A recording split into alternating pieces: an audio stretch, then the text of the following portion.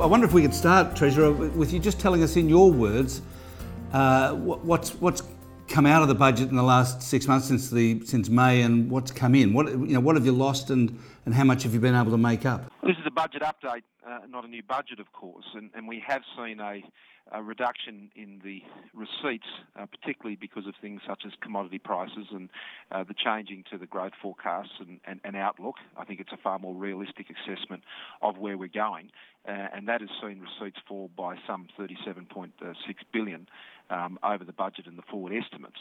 On top of that, we've had to deal with some new expenditure decisions since the budget, and what we've been able to do at the end of all of that process is to ensure that the new spends have been offset by various savings and other revenue measures to ensure that on a policy basis there's been no addition to the deficit.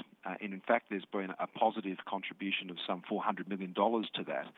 But over the budget and forward estimates more generally, what we've seen is expenditure as a percentage of GDP fall from 25.9% down to 25.3%. There is still more work to do there, obviously, beyond that, because the long-run average is around 24.8%. But even with what's happening with revenue, we will see that rise from around 24% this year. It'll get to the long-run average next year. And I think that goes to the heart of this issue about, where you really need to focus on revenue and expenditure. Over the budget and forward estimates, we are still above the long-run average on expenditure, but we will see revenue come in line with that long-run average. At the end of the cycle, at least the budget and forward estimates, we will see the budget position go on deficit to 0.7%. Now, that is, frankly, just under the long-run average for the underlying cash balance over the last 30 years or so. So it's an improvement, it's a pathway forward, but we are not in the position of seeking to rush to this result. We are seeing, I think, some emerging signs of momentum in the economy, and we need to get the balance of continuing to nurture that and the jobs and growth that comes from that, and keep, I think, a very steady course.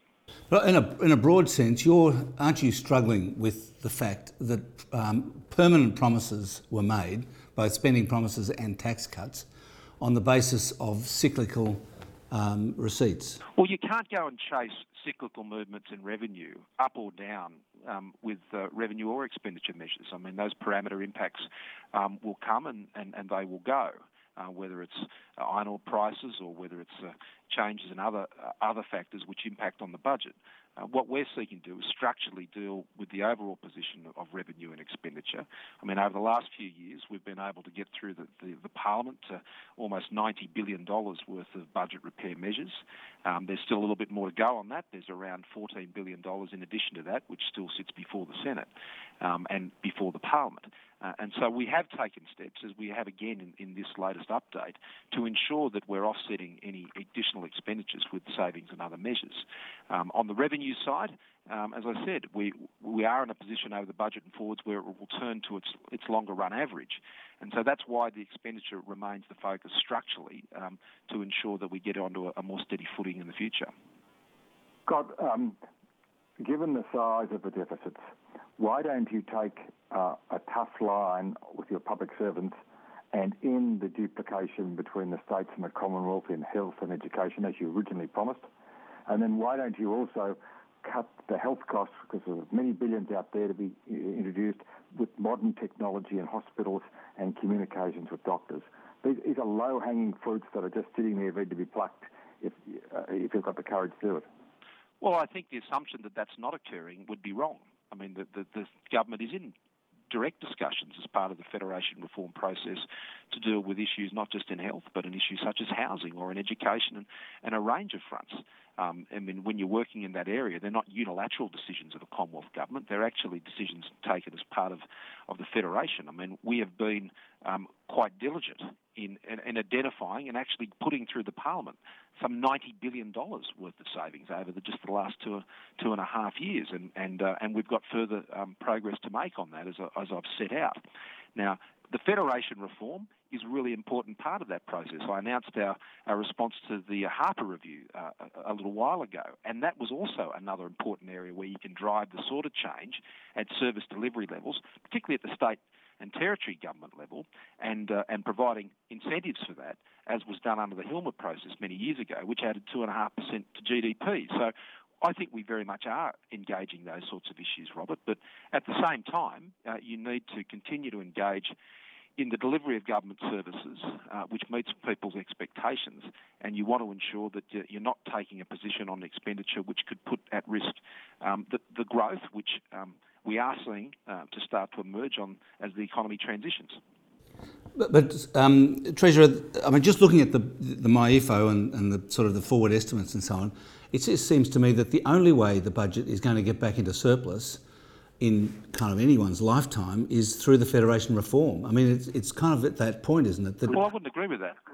I mean, we're on a pathway to get the budget back to balance, which is set out in this MYEFO. Now, it gets us down to 0.7% of GDP, down from 2.3% this year, over the course of the next 4 years. Now, that is a fairly significant decline in the deficit over the next 4 years.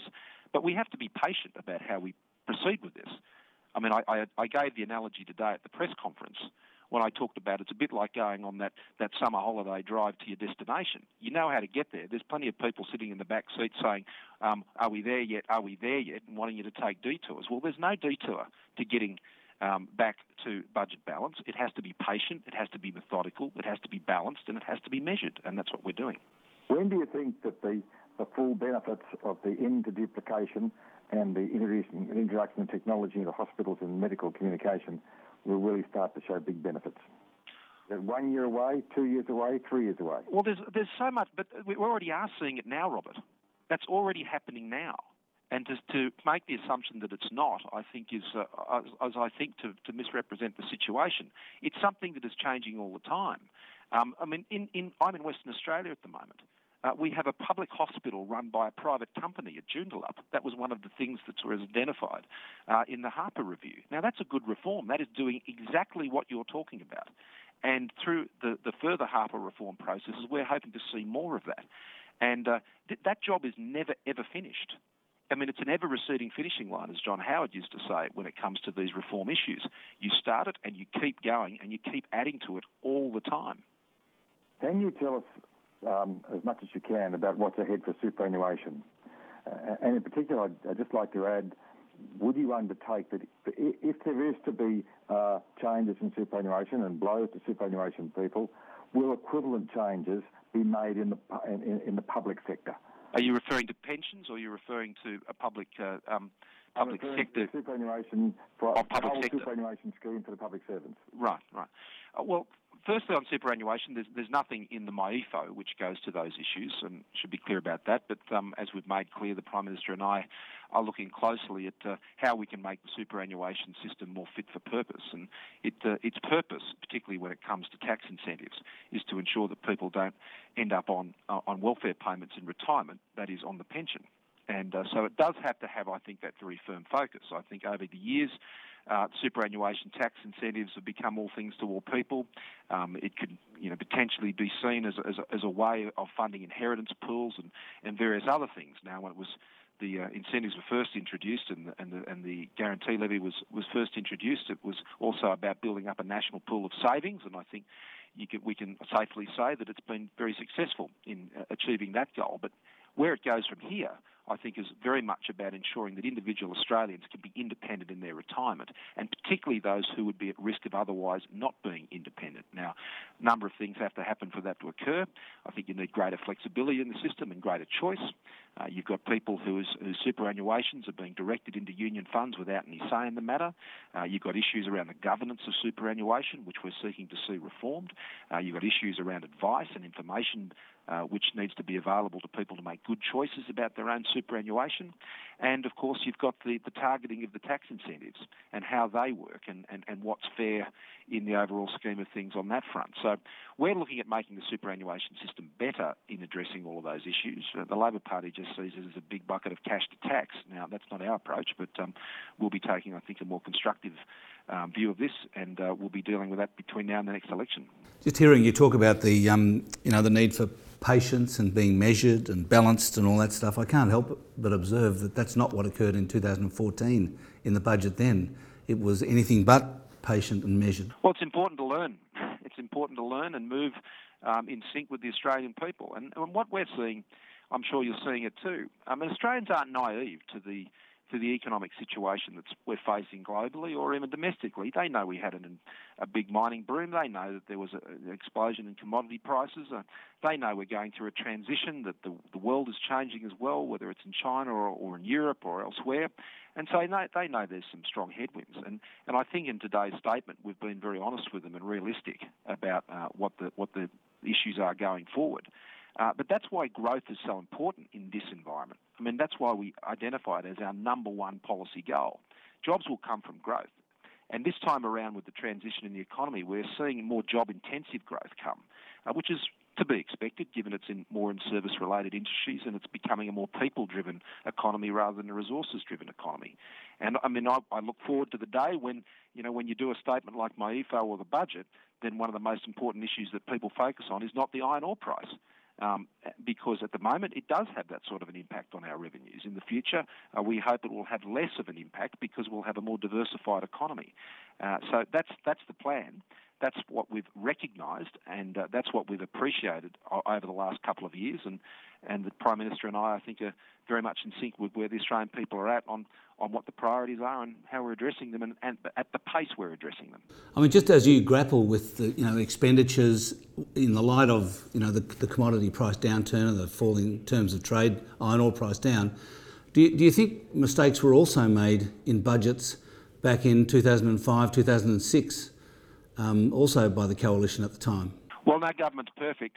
The Howard Costello government, I think, came pretty close. They were a good government, and we remember it fondly. But they were dealing with a different set of circumstances to the one we're dealing with today.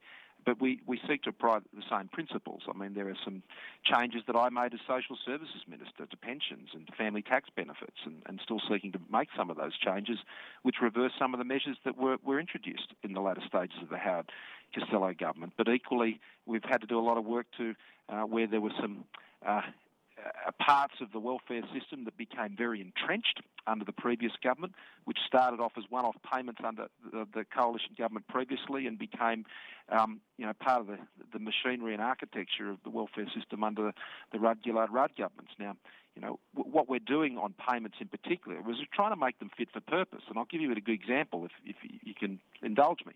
On family tax benefit payments, for example, we have a proposal to abolish the family tax benefit supplements. They are once-a-year payments, sort of a Christmas and July bonus on family tax benefits that were originally introduced to deal with an accounting issue about estimating people's income and were used as a balancing item.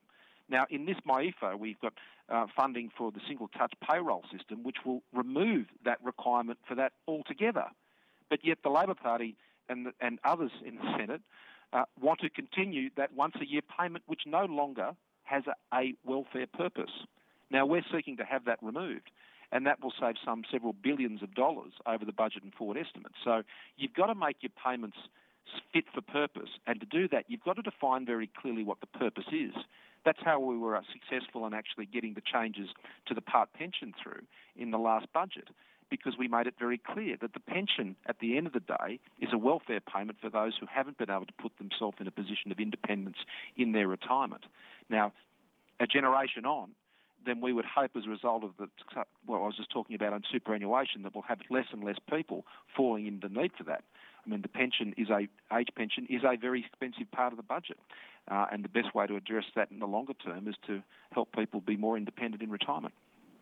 Do you think that most of the independent economists are forecasting tougher employment conditions next year and higher unemployment? Do you think they're wrong? Well, they're not actually doing that, Robert. Over time, they're actually starting to see the more job-intensive growth coming through, and they're revising many of their estimates down in terms of the unemployment rate. We're at 5.8%. We had 71,000 extra jobs in the last month, and that wasn't just a one-off. That was 2 months running at the strong jobs growth, and we've been seeing that coming through things like the ANZ job ads and some of the sentiment surveys and expectations and conditions issues around employment now for some months. Much of that is... Sorry? Expect that to continue? Well, that's what the leading indicators are telling us. Now, we've taken a conservative position on unemployment in this update statement today at 6%. Now, that's an improvement on where it was previously forecast in the budget, But today unemployment's at 5.8%. So if it proves to be better than that, then that'll obviously have a positive impact on the bottom line in the budget. You mentioned the federation reforms and the importance of that in terms of getting the budget under control and so on in the future. Do you expect that some of those big items will be achieved, will be signed off before the budget in May next year? Well, they're very big changes, and I can't speak for the states and territories on these things. We can only put things up and see what progress we can make. But just in the way you structured the question, the point of federation reform is not to balance the budget; it's to grow the economy.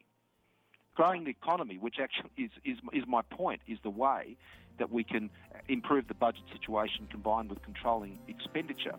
I don't see the budget as an end in its own right. It is a means to an end.